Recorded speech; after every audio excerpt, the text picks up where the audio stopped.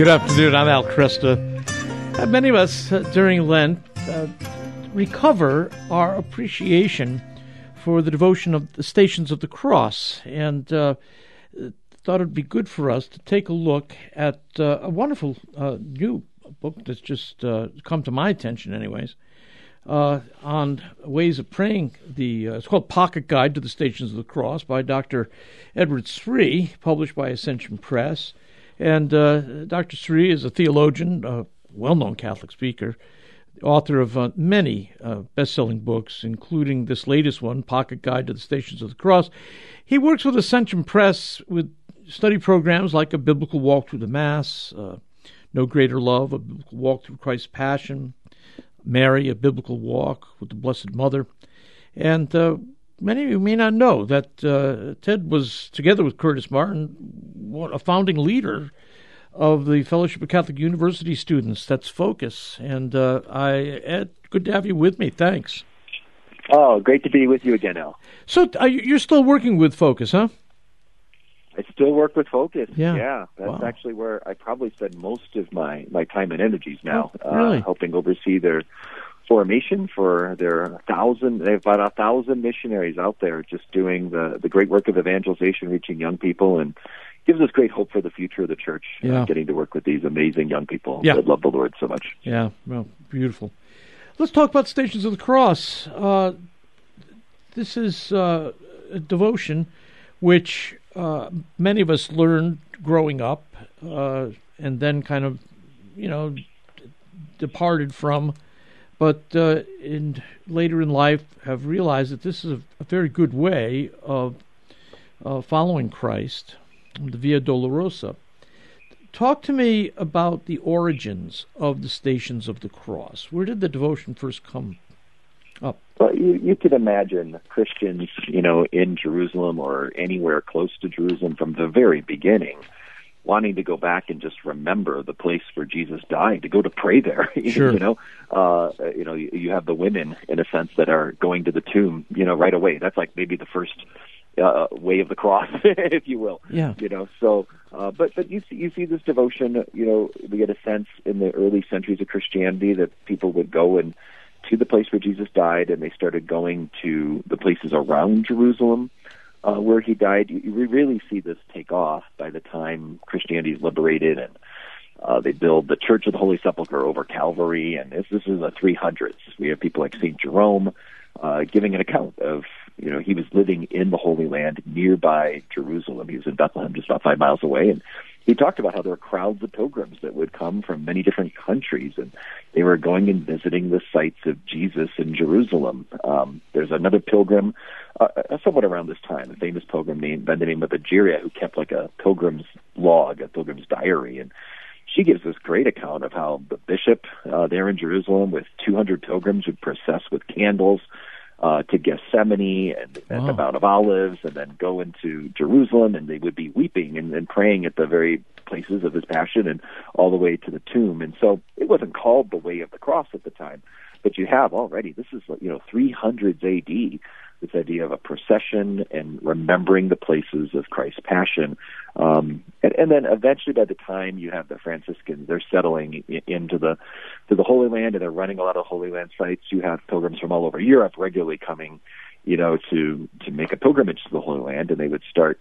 There was a kind of a way of the cross that started developing in that medieval period, and so the devotion really comes from Jerusalem itself. And I don't know how you've been to the Holy Land, but it's a wonderful thing to go. Yes, I have. And remember that steps. And but what started happening was, partly because it was expensive to get to the Holy Land, and also with the Muslims taking over much of the Holy Land. When you get to the 1400s and 1500s, the church starts encouraging people to do devotion back in their own hometown, where you can kind of remember Christ's passion, in your own church. And so the idea of putting stations, in your town's village or inside your church starts emerging. By the time you get into the 1700s, you have a Pope Clement XII, who in 1733 fixes the number of stations to the traditional 14 we know today. And and there was a great encouragement that every church should have the Stations in it, by that time. Now, traditional Stations of the Cross differ from the scriptural Stations of the Cross. Talk to us about the difference. Yeah, others have done this, but most notably in 1981, St. John Paul II gave us his version of the biblical Stations of the Cross. So the 14 traditional ones that we have in our churches, those are from Scripture, but there are some that are just from tradition. Sure. Like, how do we know Jesus fell actually 3 times? Do we know that for sure from Scripture? It's not from Scripture. It's more from tradition. Veronica wiping the face of Jesus. So what John Paul II did was he gave us biblical Stations that walk through everything from Gethsemane and the arrest of Jesus after his agony, and they're all directly from Scripture. Yeah. But they maintain most of the 14 traditional Stations, though, right? Yes, most of them do. But then you get things like, instead of Veronica or instead of the 3 falls, you have Jesus in Gethsemane. He's betrayed by Judas and is arrested. Yeah. You see his trial before the Sanhedrin. That's not mentioned. We start with, he's condemned to death by Pilate. Right. The 14 traditional ones. So I like that one. I like the biblical one because it really, you get the whole breadth of the Passion. Yeah. Sure. It takes you a step back to Gethsemane, to begin in Gethsemane. Now, so this. In the 18th century, you have Pope Clement urging people to do the Stations of the Cross in their locale. At that time, were churches decked out with Stations on their walls, like many churches are today, or were there gardens where the Stations were laid out? In other words, if you do the Stations of the Cross in the 18th, 19th century, where do you do them? There's both. You have them kind of like you do. You describe gardens. They had them like outdoors, and you can go to Europe and see some of these places. The beautiful sites, and but you start seeing them developing inside churches, where there was a great emphasis starting around that period of hey, when you're building a church, have some kind of Station there. Sometimes it's a nice sculpture. Sometimes it's a painting. Sometimes it's mosaics. Sometimes it's just a simple cross, but that the churches, that are built after this period are supposed to have some kind of marking of the Stations in them. Yeah. Do you have a preferable way of doing the Stations yourself? Well, I tell you what, I will say, I grew up with the Stations. I was really blessed. I had a wonderful Catholic parish, Catholic school growing up, and I know not many people had all that, but I really did. And so I grew up doing Stations every Friday in Lent at my parish for school. And then we did Stations every first Friday throughout the year. It wasn't, I grew up thinking Stations wasn't just a Lent thing. So I have such fond memories of it. But one of the things I write about in the Pocket Guide, so I trace the history and I give reflections on each of the 14 traditional Stations and each of the 14 biblical Stations. But I also talk about creative ways we can pray the Stations. Yeah. And so, I think sometimes people look at the Stations of the Cross and like, oh my goodness, it just takes so long, and it's like the marathon of all Catholic devotions, and you got to go to church, and I don't really like the fish fry anyway. Right. So do I really want to go? Yeah. And I want to say, I think it's a wonderful thing if you go to your church once during Lent and participate in the community doing Stations. I think that's a great thing, at least once. Mm-hmm. But at the same time, you can do Stations in your home. You can do it, and it doesn't have to take 45 minutes. You can do it in like 12 to 15 minutes. Yeah. You can do it when you're in the car. You can do it when you're going for a walk. Just today, I flew back I was giving a Lenten mission in Minnesota, and I was walking through the Denver airport from the gate all the way, out to security, and I did Stations of the Cross. It took me 15 minutes in my head. So I just, and it doesn't have to be long. The church requires simply that we meditate on each Station. So in my head, I pray, we adore thee, O Christ, and we praise thee, because by the Holy Cross you have redeemed the world. I say the Station, and then I just ponder for a few minutes. I think about the scene. I picture it in my head, or I try to apply it to my life right now, and just briefly, maybe just 15 seconds. If I'm really lingering, maybe 45 seconds, not long, and then I say a Hail Mary in my head, and then I go. And I've done that in the car. I've done that on planes. I do it walking through airports. In fact, I did. This is, I have to say, in my podcast, I think it's like the top podcast episode I've ever done. At the beginning of Lent, I did a bonus episode that's like an audio version of Stations, like those audio rosaries people have. Yeah, sure. So it's what I do. I do a short. It's like less than 15-minute version, just really short that you can just listen to in your car and listen to when you're on the exercise bike. And I think this is why I think this is so important. And as I've been praying it this way the last couple of years and more, I'll be honest, I didn't always pray it this way.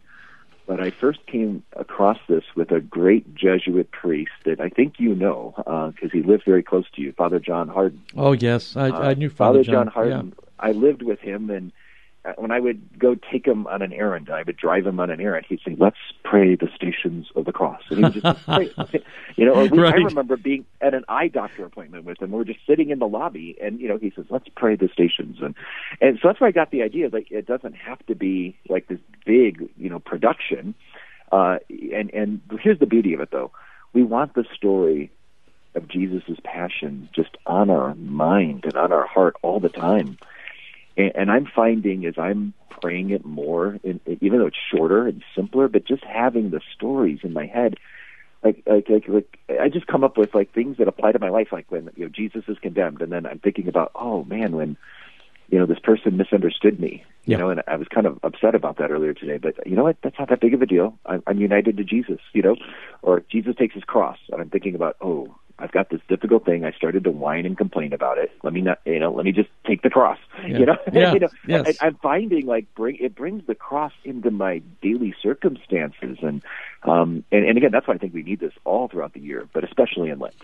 What do you think keeps people from more regularly participating in the Stations, or picking them up, as you say, on a plane ride, in your home? What do you think is the biggest barrier to that?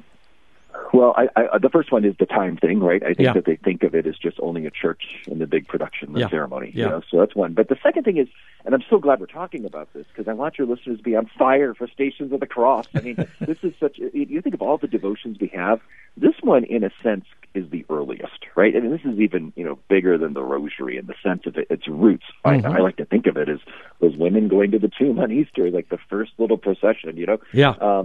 And so this is so important, and I think we just need to articulate why. So here's why. St. John Paul II says that Christ's passion gives us the fullness of God's revelation of his love. God is love, and all of Jesus' life is love, but especially the passion narrative. Yeah.